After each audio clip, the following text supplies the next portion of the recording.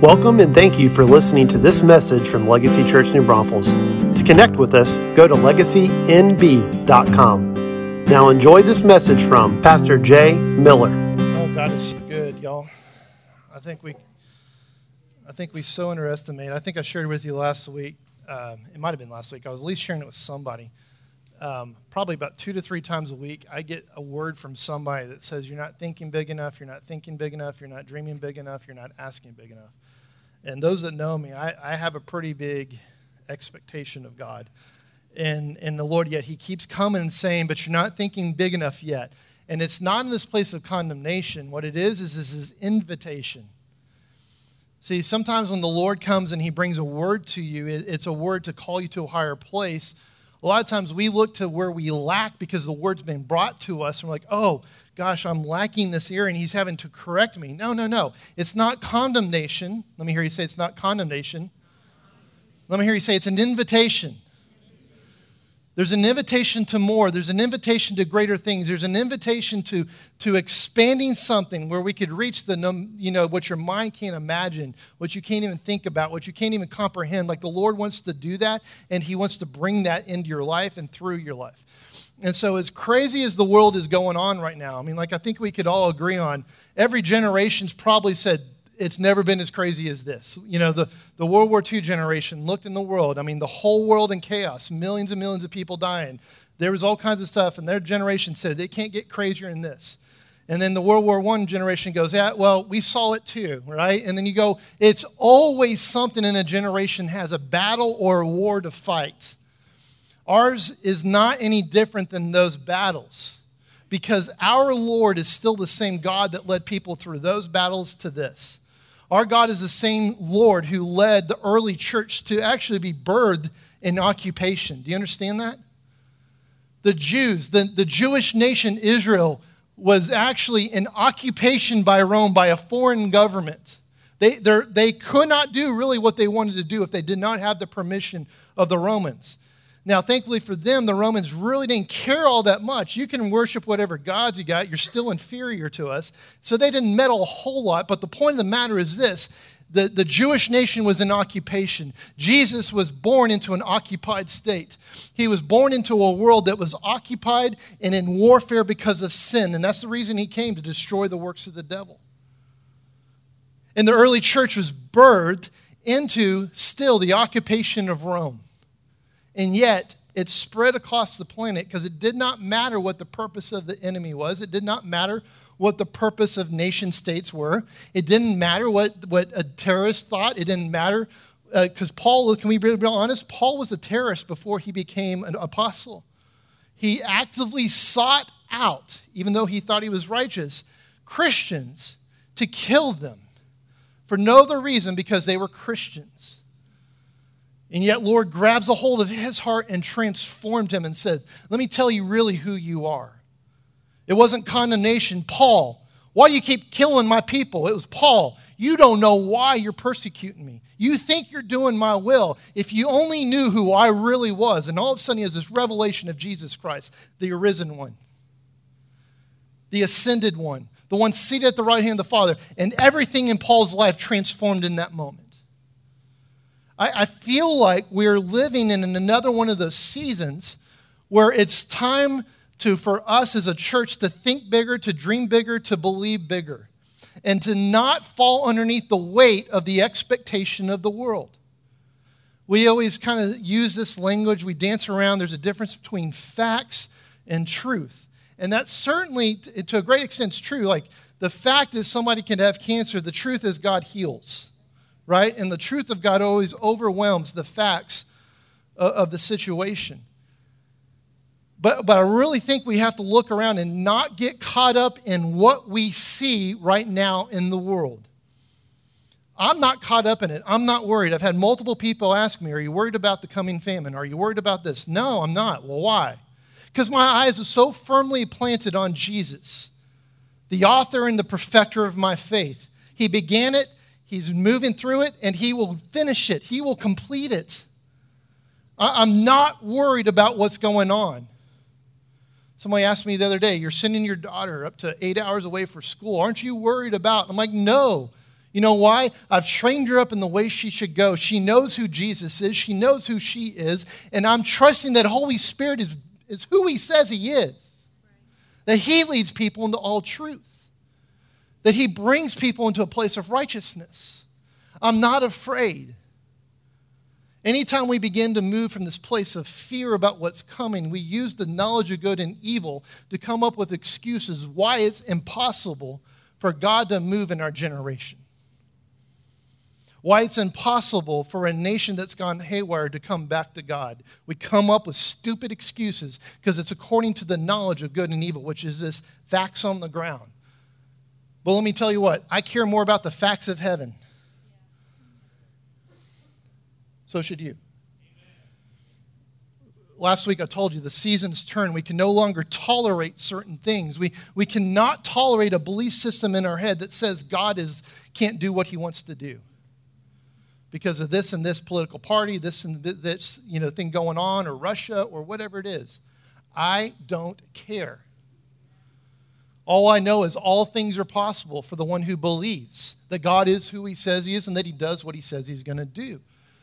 Gabriel comes to Elizabeth and tells Elizabeth that she's going to be impregnated with John the Baptist. And she's like, I am old.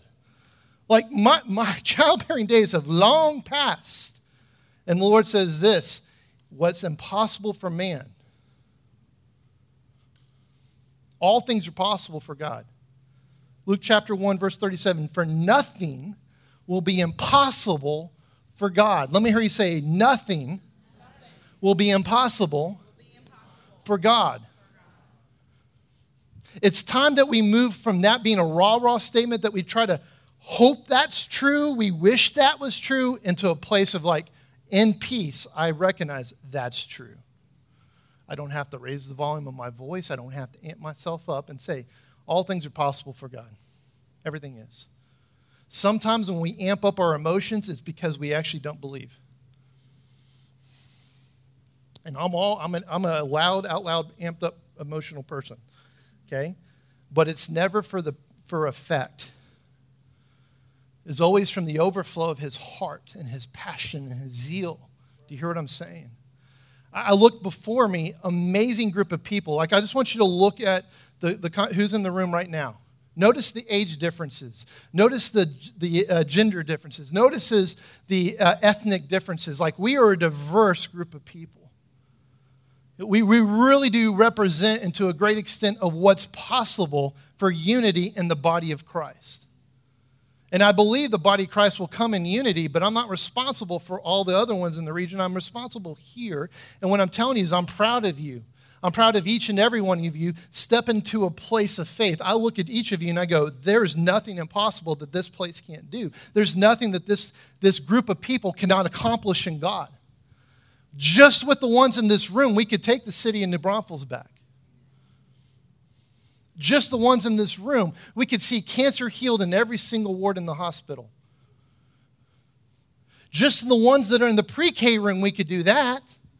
In fact, we'll actually probably be more successful because they don't have hang-ups that adults do.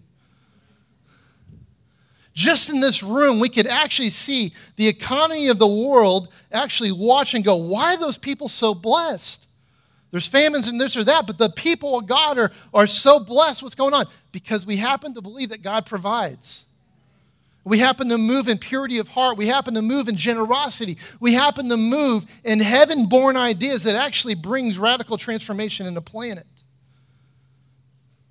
Listen to this, where police departments once used to have to go to mediums to solve cold cases, and suddenly they're calling up the local church because the local church knows how to find lost people. That CEOs are calling up and going, I've got this business idea and it ain't working, but I've heard about you. We talked about Melissa McBroom. Her husband, Scott, is one of those kingdom entrepreneur guys. God gives him ideas and strategies in the court of heaven that actually opens doors here on the earth where no other person was able to make a product, get the market. All of a sudden, he walks in the room. Strategy from heaven. It's a prophetic gifting. Strategy from heaven all of a sudden starts moving. Nothing's impossible for God. Nothing's impossible. Somebody asked me, well, how are we going to win back our schools?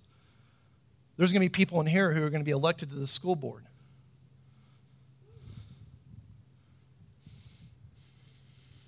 Transformation begins in that place because culture is set in the school board. You hear what I'm saying? This is the season.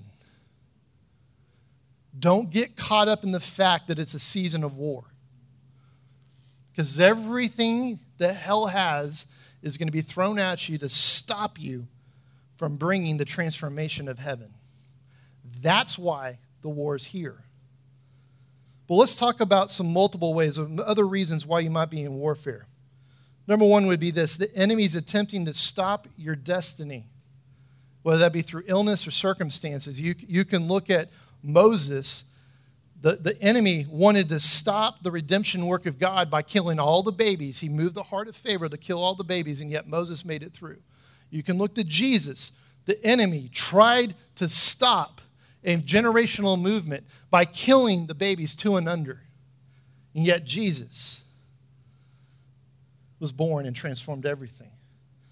So maybe the warfare that you're in is not because you've done something wrong or you're out of alignment with God, but maybe the destiny on your life, hell believes in your destiny more than you do. Come on. We ready to wake up?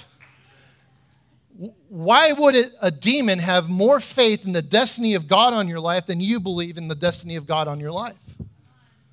It's time to wake up. It's time to shake this thing off. I used the story last week in Acts chapter 19 of the 7 sons of Sceva who did not know God, but they tried to cast out demons in the name of Jesus whom Paul preaches. And the demon goes, well, Jesus I know, and I fear him. Paul I've heard about, I fear him. Who are you? I don't fear you. And that's why he had the authority to actually beat him up. What I want to tell you is this: what if you woke up in the morning as a born-again son or daughter of God who really understood what this thing was all about, and you realize, I'm known in heaven. My name's written in the Lamb's Book of Life. I'm known in heaven. I'm secured in heaven. I'm loved by heaven itself, the one of heaven. And I'm feared in hell. This warfare I'm going through right now, it's because I've got a destiny to fulfill, and the enemy is scared of me. So now it's time to get up and carry out the destiny. I don't shrink away. I don't say, oh, Lord, pray for me. No, I go, yep, got him right where I want him. He's afraid of me. And you start coming against the things that are trying to come against you. There is another reason, though, that you might be in warfare. It might be because you do have open doors. It might be because you've had bad belief system about who God is and who you are and what you're capable of. It might be bad choices and warfare's at your doorstep. You're going, oh my gosh, what's going on? But here's the thing. It's not about condemnation. It's also bringing you to a place where you can repent. When the Lord shows up and says, yeah, you made some bad choices. Yeah, the enemy's being able to do. You're praying for me to stop. And he's like, I wish I could, but you've legally allowed the enemy a place to accuse you. It's time to repent, come back into alignment with beloved identity, get your heart cleaned up, and guess what happens? Then you have the paperwork to tell the enemy to take a hike. So that might be a reason you're in warfare. And if that's you, deal with your heart, get into a relationship, confess your sins to one another, and get back to a place of restoration. We don't need to drag this thing out. We just need to come back to this place of, yeah, that was stupid. Now let me get back to the place of beloved identity. Do you hear what I'm saying? Clean up the mess. Let's get together. There's another reason you might be in warfare: the unbelief of others around you. If you've ever gone to work and you're like, it's just hell to be here at work, and everybody's negative, and they're always doing this and that, and it's like, oh my gosh. Well, it's because they probably have unbelief, and it's impacting you. But what if you impacted them? Instead of changing jobs, how about you change the environment of your job? What if he who's in you is stronger than the one that's in the world, or your job, or your school, or your other family members? right? Why's our focus got to be on what's out there instead of who he is in here and through me? And you can look at Joshua and Caleb.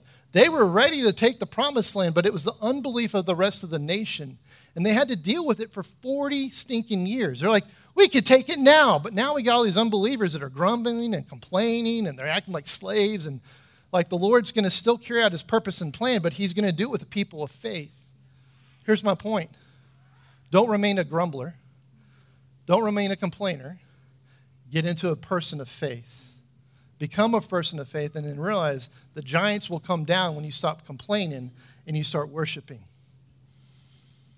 The giants will come down when you stop being worried about how big Goliath is, and you start realizing the stones that you have in your hand, which is the truth of God, it's the word of God, it's the promise of God, it's the Holy Spirit, and you get to take them out. It's time to move in. There might be another reason.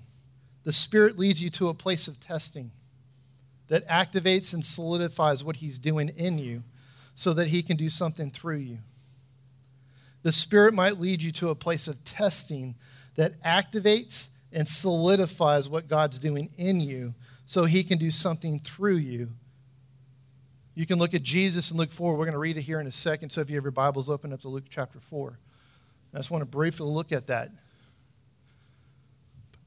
But he did something through that. So the question now becomes, I'm not out of alignment with God. I'm believing what I need to believe.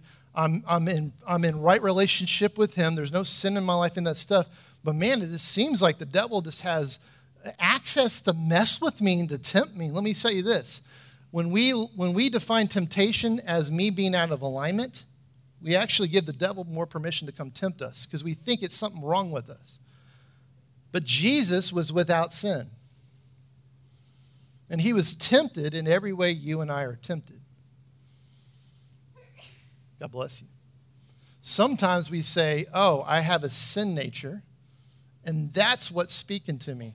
Instead of going, no, if I'm born again, the old is past, the new has come. I'm now the righteousness of God in Christ Jesus. I've become the righteousness of God. I've become the righteousness of God.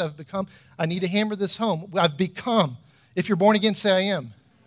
Then say, I've become the righteousness of God in Christ Jesus. So there's a new reality. Let me ask you a question. Did Jesus have a sin nature? Nope. And yet he was still tempted by the devil. We need to stop blaming the temptations that we used to get tripped up with. Like if you ever dealt with, let's just use a big one, pornography. Like, man, I repented, I turned from it, and then every once in a while, it's like somebody walks by or whatever, and I'm like, oh my gosh, did I fall back? Did I mess up? What is it? And like, no, the enemy's just trying to tempt you in a more opportune time.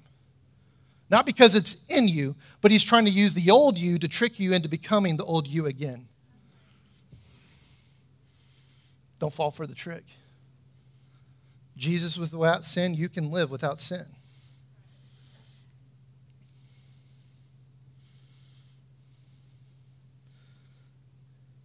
I'm going to give you two more reasons, and we're going to read Luke chapter 4. There's another reason you might be in warfare. God has sent you to take territory head on. If you're going in the political world right now, it is warfare. So know that you're going into a war, but you're going to bring peace. You're going to bring the solutions of heaven. But just understand that maybe by your very assignment necessitates the transformation of a battlefield into a place of peace. Do you hear what I'm saying? The bringing of the kingdom in a different place. And one last thing, the enemy's retaliating against you for taking territory. I'll just tell you this last year, our family has gone through a bunch of different crazy trials, from illness to death. And some people go, well, are you okay? You're okay? Yeah. The devil's a jerk. Dead things do dead things. Like, it doesn't surprise me. God didn't forget me. He didn't abandon my family. He didn't all of a sudden I've got a curse on my family because things have been allowed to happen. No, it's retaliation because what we've took a stand for. It's the enemy trying to stop the fulfillment of the kingdom being transforming this entire region and nation. That's what we're called to do. And the enemy's throwing stuff at us. I know why we're in battle. Somebody asked me recently, said, well, I've prayed and the battle keeps coming. Well, Jesus, we'll read it here. Jesus was tempted 3 different times that's read, but he was tempted a lot more than that. So the question we have to start asking is this: how did Jesus approach warfare? How did Jesus approach and respond to temptation and the attack of the enemy against him? We need to get into that mindset. Look at what Jesus did, because if Jesus did it, that's the way we should be doing it and stepping into it. So let's look at Luke chapter 4, verse 1. It says, now Jesus, full of the Holy Spirit. Let me hear you say, full of the Holy Spirit. This is immediately after he's been baptized by John. The Holy Spirit comes upon him. It's important. You can't do anything if you're not full of the Holy Spirit. And not just you got born again and you got the Holy Spirit when you're born again experience. You need to be continually full of the Holy Spirit. It's a continual motion. Jesus, everything that Jesus did was in submission to his Father and under the power of the Holy Spirit. 100% God, 100% man. But he laid down his divinity so he could actually demonstrate what it means to be a born-again believer. 100% in relationship with his Father. I don't do anything my Father don't tell me to do. I don't say anything he hasn't said to say. I'm in full in relationship. And then under the power of the Holy Spirit, every miracle, every prophetic word, everything he did was under the flow of the Holy Spirit. And so should you and I. So Jesus, full of the Holy Spirit, returned from the Jordan and was led around by the Spirit in the wilderness for 40 days, being tempted by the devil.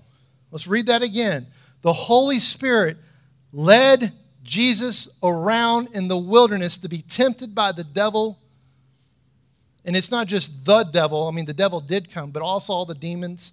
He was surrounded by birds of the air, beasts of the field, as types and shadows for the demonic realm. He was being tempted in the desert. Now, there's another scripture, because sometimes people get hung up on this saying, well, I thought scripture says God doesn't tempt you with evil. That's true.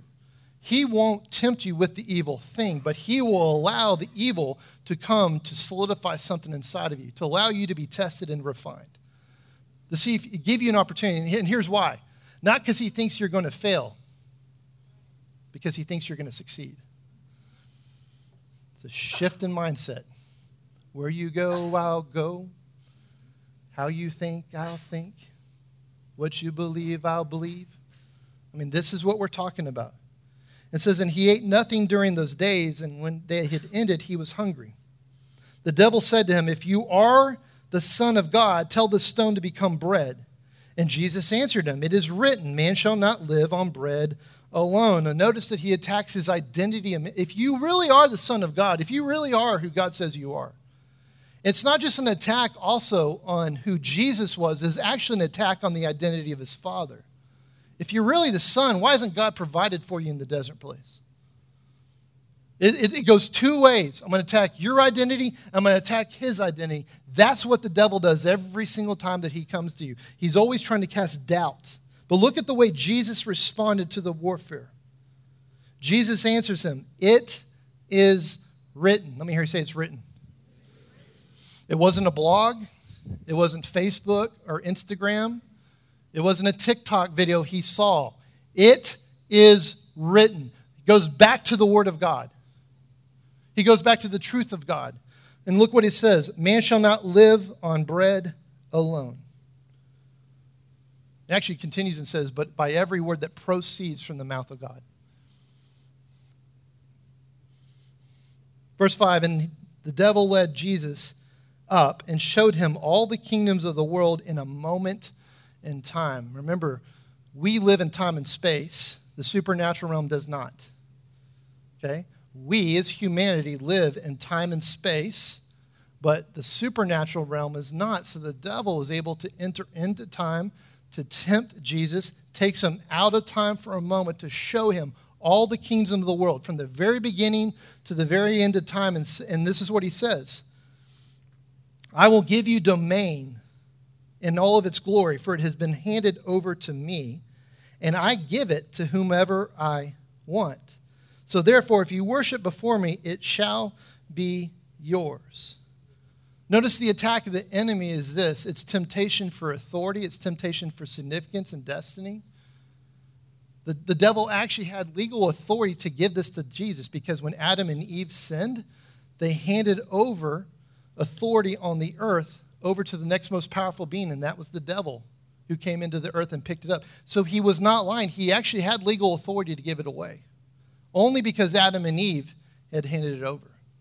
We need to look at this and realize he's afraid of you taking back what is rightfully God's.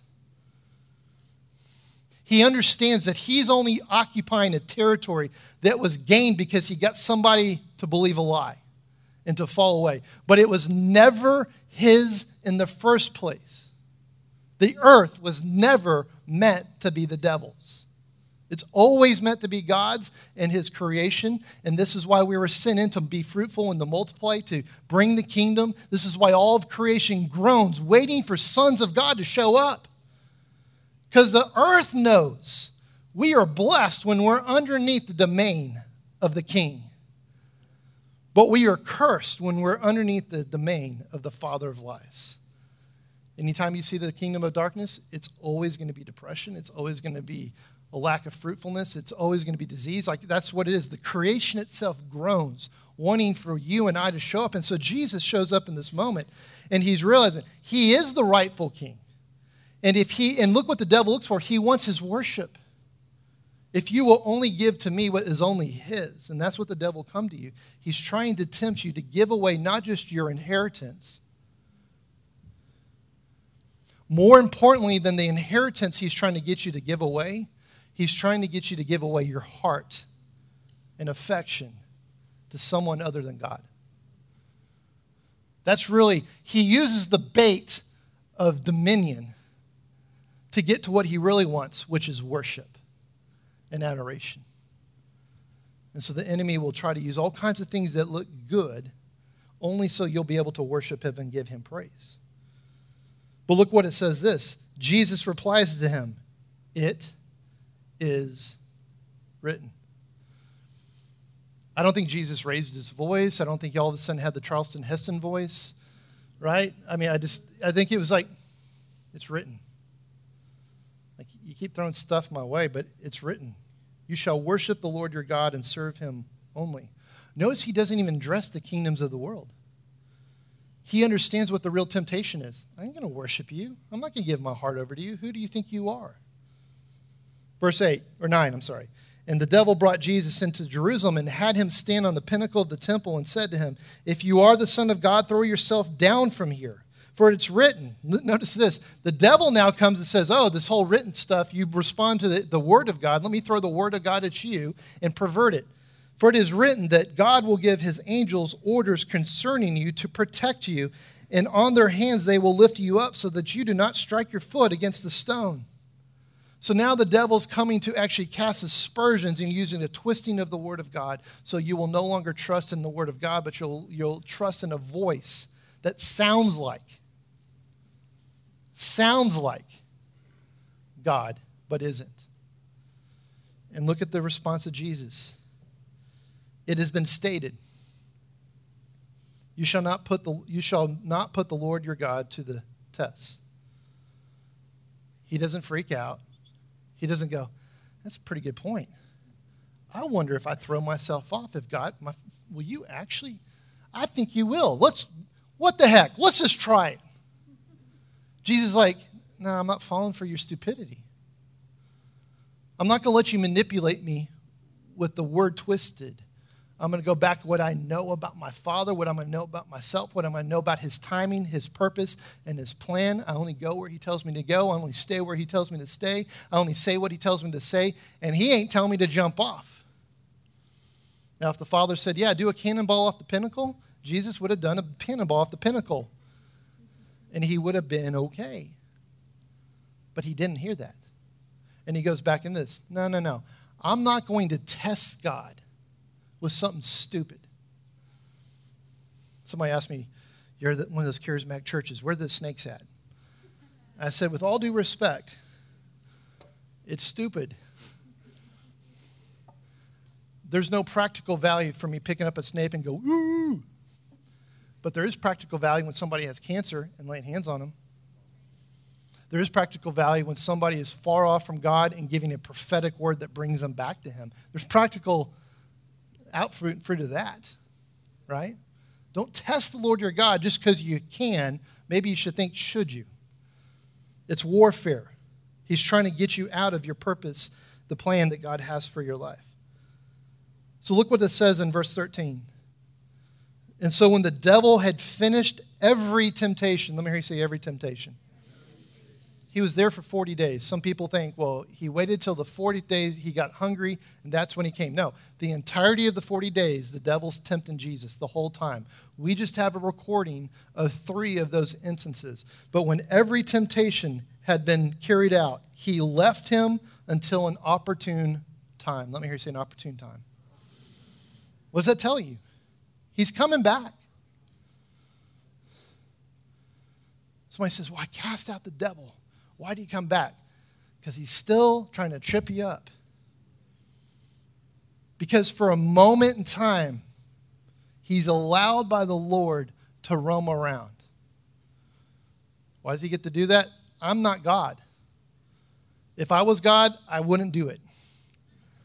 I would have cut his head off already. I would have thrown him in the lake of fire and been done and over with it. But that's why I'm not God. And that's why I'm not king. He thinks in a different plane.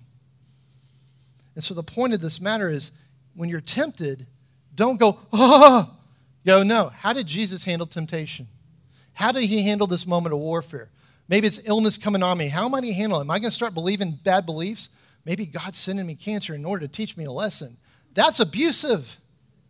That's a bad belief. You need freedom, not just from cancer. You need freedom from a bad belief system. The devil is a jerk. He still kills and destroys wherever he can do it. But Romans 8:28, we've already quoted it once. But he works all things out for good of those who love him and are called according to his purpose. No matter what you're going through, nothing's impossible for God. If something's come your way, don't make an agreement with the warfare. Don't make an agreement with the attack. Don't make an agreement with the enemy. Only make an agreement with the one of heaven who will bring you through it. And continue to ask the question, what are your thoughts on this? Because here's where we're getting into. We have to take our mind, our will, our emotions, our expectations, our belief systems, and bring it into alignment with the way that Jesus thinks. Jesus' will, Jesus' emotions, Jesus' thoughts, Jesus' expectations, Jesus' faith, Jesus' belief system. If I carry a belief system that's not consistent in him, I'm out of alignment. It's time to repent. And even the twisting of Scripture to back up stupid doctrines. And I'm going to call them stupid doctrines because they keep people in chains. Well, you're just a worm. No, you're not. You're a child of God. He's working a purpose inside of your life. Give your life to him. Trust him. Worship him in the middle of it. Recently, Bill Johnson, his wife, Benny Johnson, passed.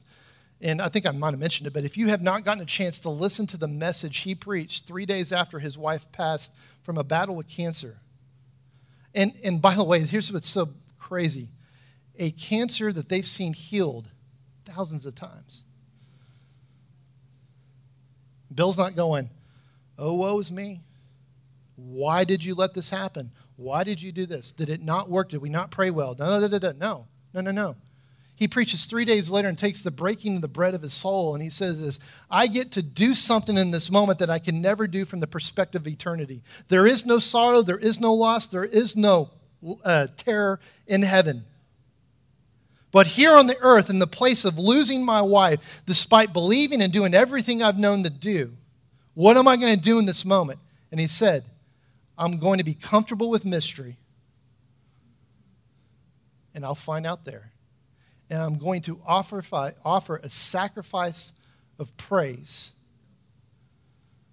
from a place of loss that turns a place of loss into a worship service. He didn't let the warfare define him. He didn't let loss define him. I'm just going to ask this question very gently. What have you lost that you've allowed to become a hang-up in your relationship with God? In your belief system? You hear a message like this, and then one side of you know it's right, and the other side, but what I've experienced is. Why does your negative experience get to rewrite the words of God? See, sometimes it's not the devil coming to us saying, hey, will you worship me? Sometimes it's a place of loss or offense or frustration or what God should have done or he didn't do or whatever it is. And we allow that to speak to us and say, hey, if you'll just worship me, I'll give you relief from what you're worried about. And we need to go back to the place that says, but it's written. Nothing can separate me from the love of God. To be absent from the body is to be present with the Lord. I will not come into agreement and offer worship to a false god. And bad beliefs can become false gods.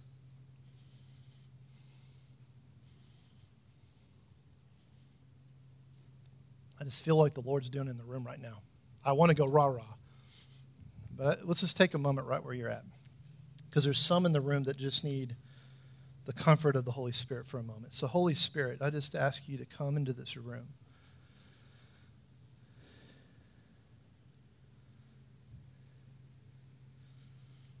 And would you just reveal the goodness of the Father's heart towards everyone in the room right now? Would you release the comfort that comes with you?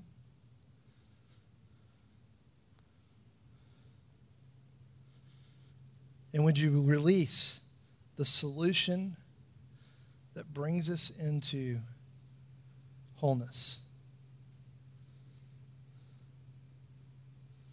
So it's right where you're at right now. It's very simple. I want to activate you.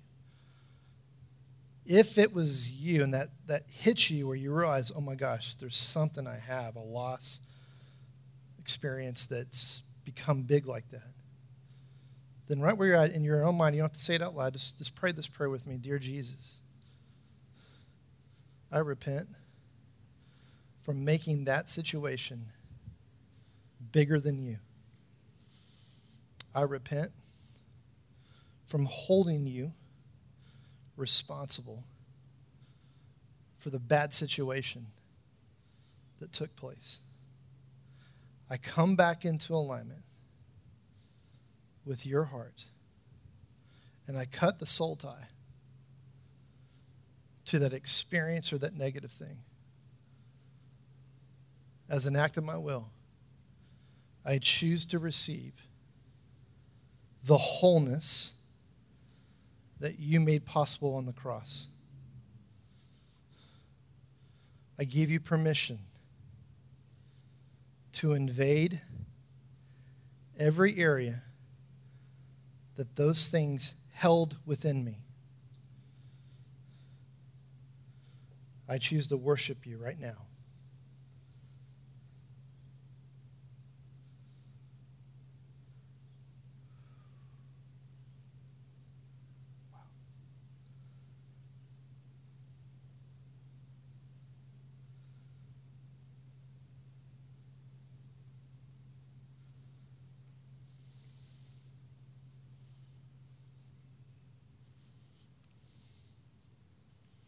Just let him do some work in your heart in this moment. This wasn't a moment of effect. This is a divine encounter, a divine appointment that Jesus wanted to have with you. Because he loves you. He believes in you. And he has a bigger purpose for your life than what that circumstance or situation would have told you. And in this moment, I see him just placing a crown on some people's heads right now. And what the crown is, it's actually the faith of Jesus. The faith to believe like Jesus believes, despite that situation. So I just receive that right now. In Jesus' name, amen. I can promise you that wasn't in my notes, but it was in his.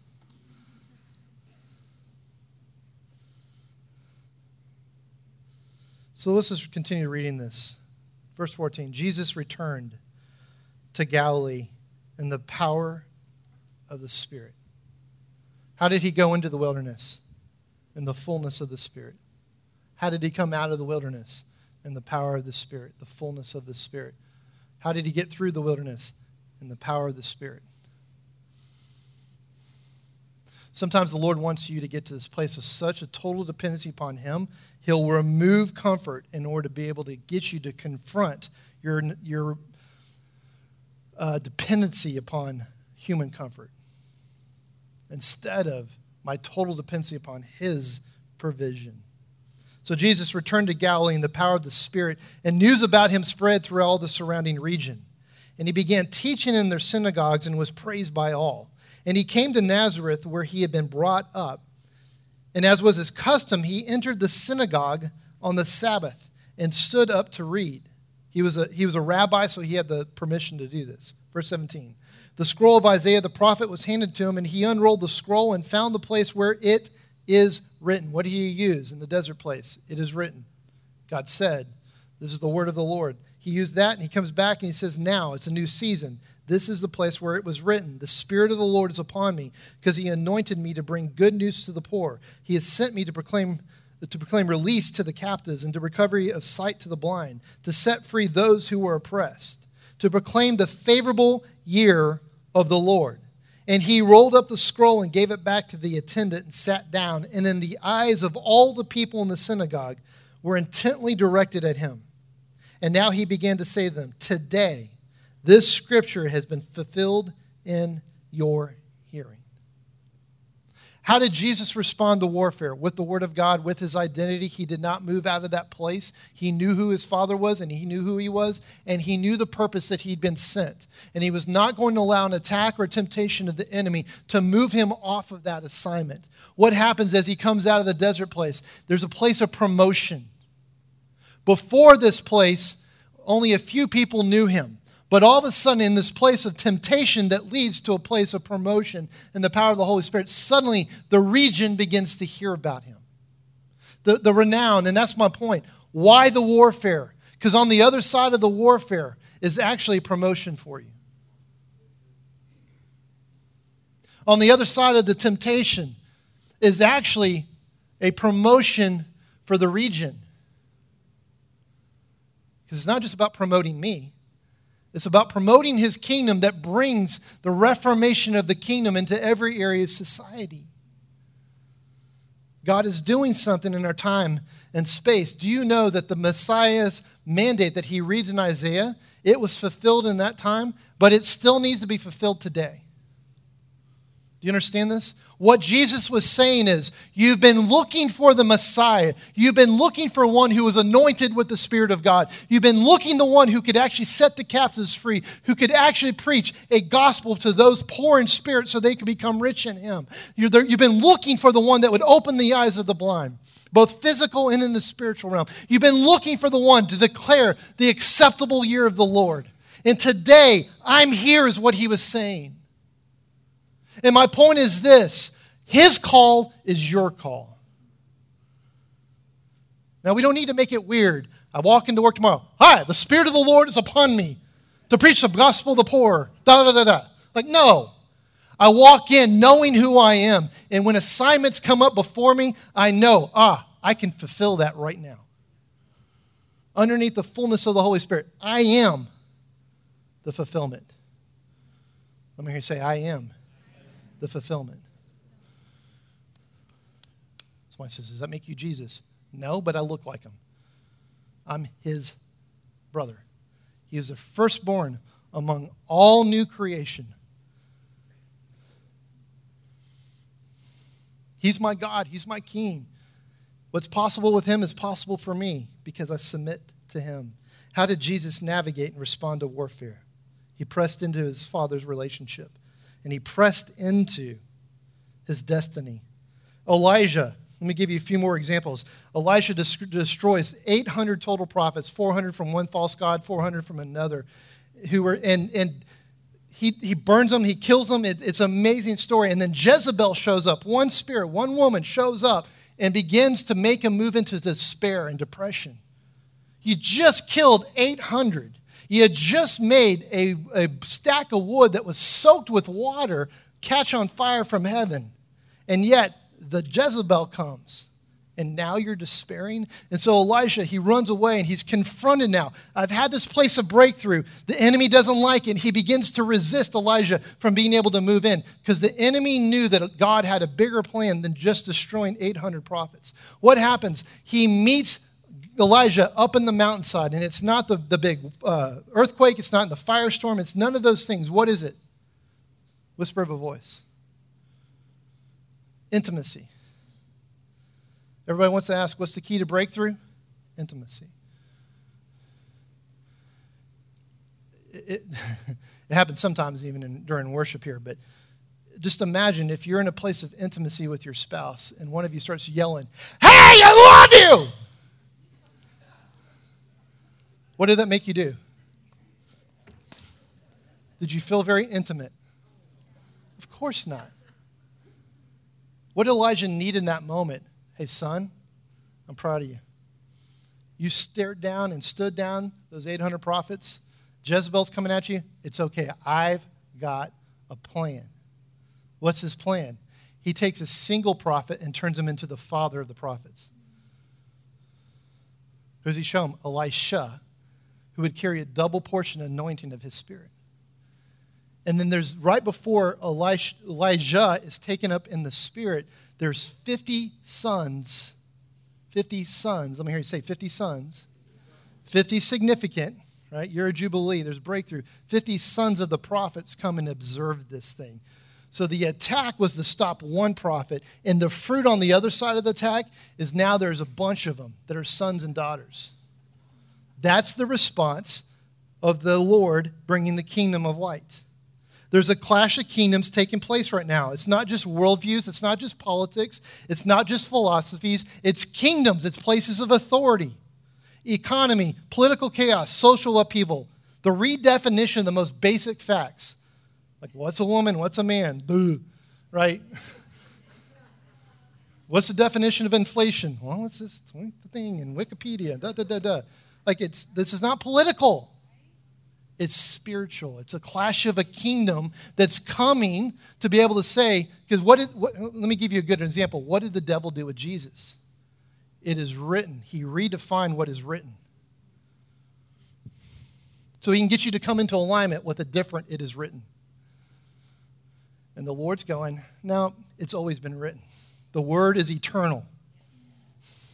You can't rewrite my word because you can't rewrite who I am. I am. Jesus is the living word of God. Relationship with the living word. It's a clash of kingdoms. So what we must do is we must guard against belief systems. We must believe against the thought that there's no practical hope for what's going on in the world. Without God, it's impossible, but with him, all things are possible. And I'm not saying that persecution won't come. It will. Welcome it. When persecution comes, I knew it was coming. Let me bring the persecution of heaven to the persecution of the devil. You hear what I'm saying?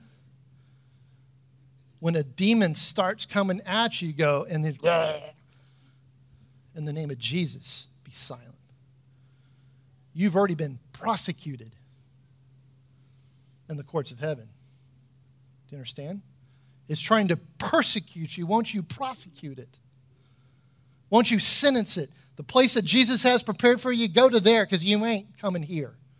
Not in my city, not in my family, not in my region, not in my nation, not in my sphere of influence. We have to understand there's a shift that's coming place. But what I am saying this is when God brings supernatural breakthrough, it stands as a stark contrast to what the kingdom of darkness is intending to happen. Jesus says, when I come back, will I find faith? I'm just going to tell you this. The world looks at the church, and really what they're asking, will I find faith there? That there's something bigger than the attack on my life. They're thinking the same thing. There's got to be more to life than this crazy junk going on. Am I wrong? That's what they're thinking. And what they're looking for, will I find faith in the church? Because whenever you move with the faith of Jesus, I want to hit this. It's not just faith in Jesus. He's seated at the right hand of the Father. He sent the Holy Spirit to infill you so you could operate in the faith of Jesus. Jesus outsourced his faith to you. Are we good? Lazarus was dead for multiple days. His sisters were disappointed that Jesus hadn't come. To them, their brother was dead, but to Jesus, he was just asleep. What about your circumstances and situations? You're going to run across people who think things are dead, and you're going to see in the Spirit, no, they're just asleep waiting for me to come about and wake them up. For the woman with the issue of blood for 13 years, it could have been impossible and hopeless, but when she saw Jesus, she knew it was at time. The crowd tried to shout down and shut down blind Bartimaeus when he cried out to Jesus to heal him. He didn't let that stop him. God made the impossible possible despite what the crowd is saying. I don't care what those without faith are saying. If they don't have the faith of Jesus, they don't get to influence my faith, my belief. I'm called to influence theirs. So what's our strategy? It requires the renewing of your mind. It requires renewing your identity. It requires prayer and intimacy. And yes, I believe that God answers even weak faith prayers. He does. Holy, you see this. You just need a mustard seed of faith. But I believe we're in a time right now, there's this unique time and place in history where the Lord's saying this, am I seeing faith in the realm? Can you pray bold prayers? It's going to require you really believing that God is who he says he is. You must be like the disciples from Acts chapter 4 that were told, don't ever preach Jesus again. They were told, and they respond back, should we obey you or should we obey God? That was their response. Then they returned to a prayer house and they prayed for more boldness. I want you to hear this. Orphans don't pray bold prayers. They only boldly believe lies. Orphans don't pray bold prayers. They only boldly believe lies. And what if you boldly believe that God is who he says he is, that you are who he says you are, and you prayed boldly, and then the demons would actually tremble? Are we good? This is our year to advance. Why don't you stand up with me?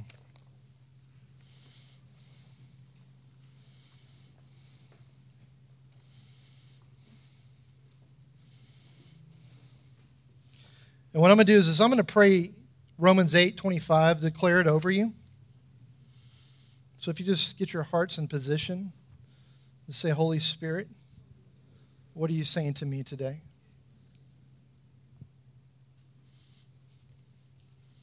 What belief needs to become your belief? What memory needs to become your memory? What event in my past needs to become the event that Jesus encounters?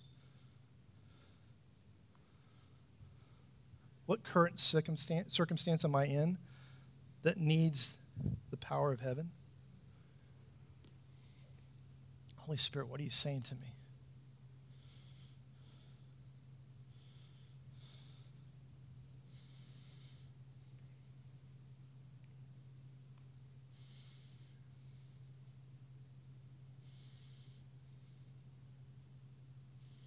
And let's declare over this family right now that we know that God causes all things to work together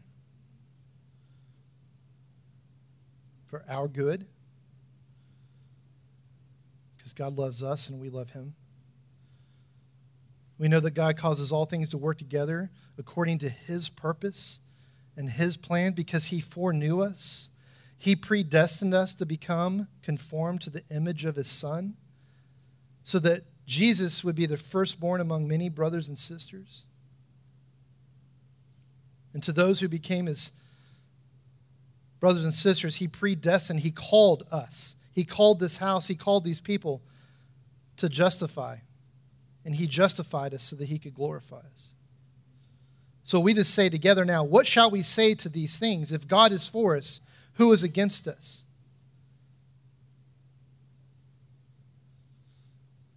Who will separate us from the love of Christ? Will tribulation, will trouble, will persecution, famine, nakedness, danger, or a sword? But in these things we are overwhelmingly conquerors through him who loved us. For we are convinced that neither death, nor life, nor angels, nor principalities, nor things present, things to come, nor powers, nor height, nor depth, nor any other created thing will be able to separate us from the love, the plan, and the destiny of God that is found in Jesus. And so, Lord, I just say, release your Spirit, Lord God, the same way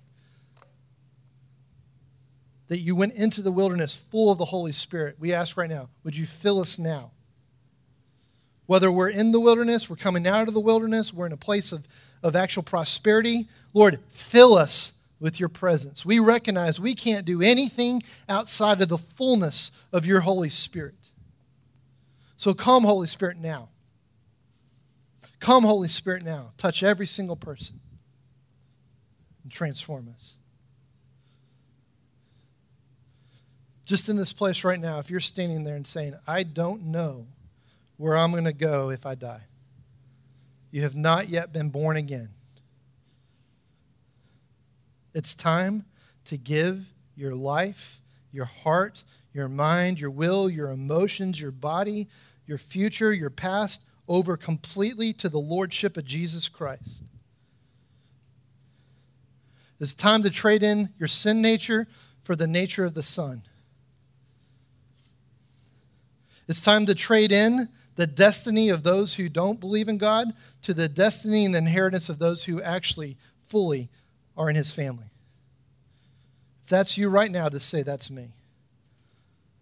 And just pray this prayer. I accept Jesus as my Lord and my Savior.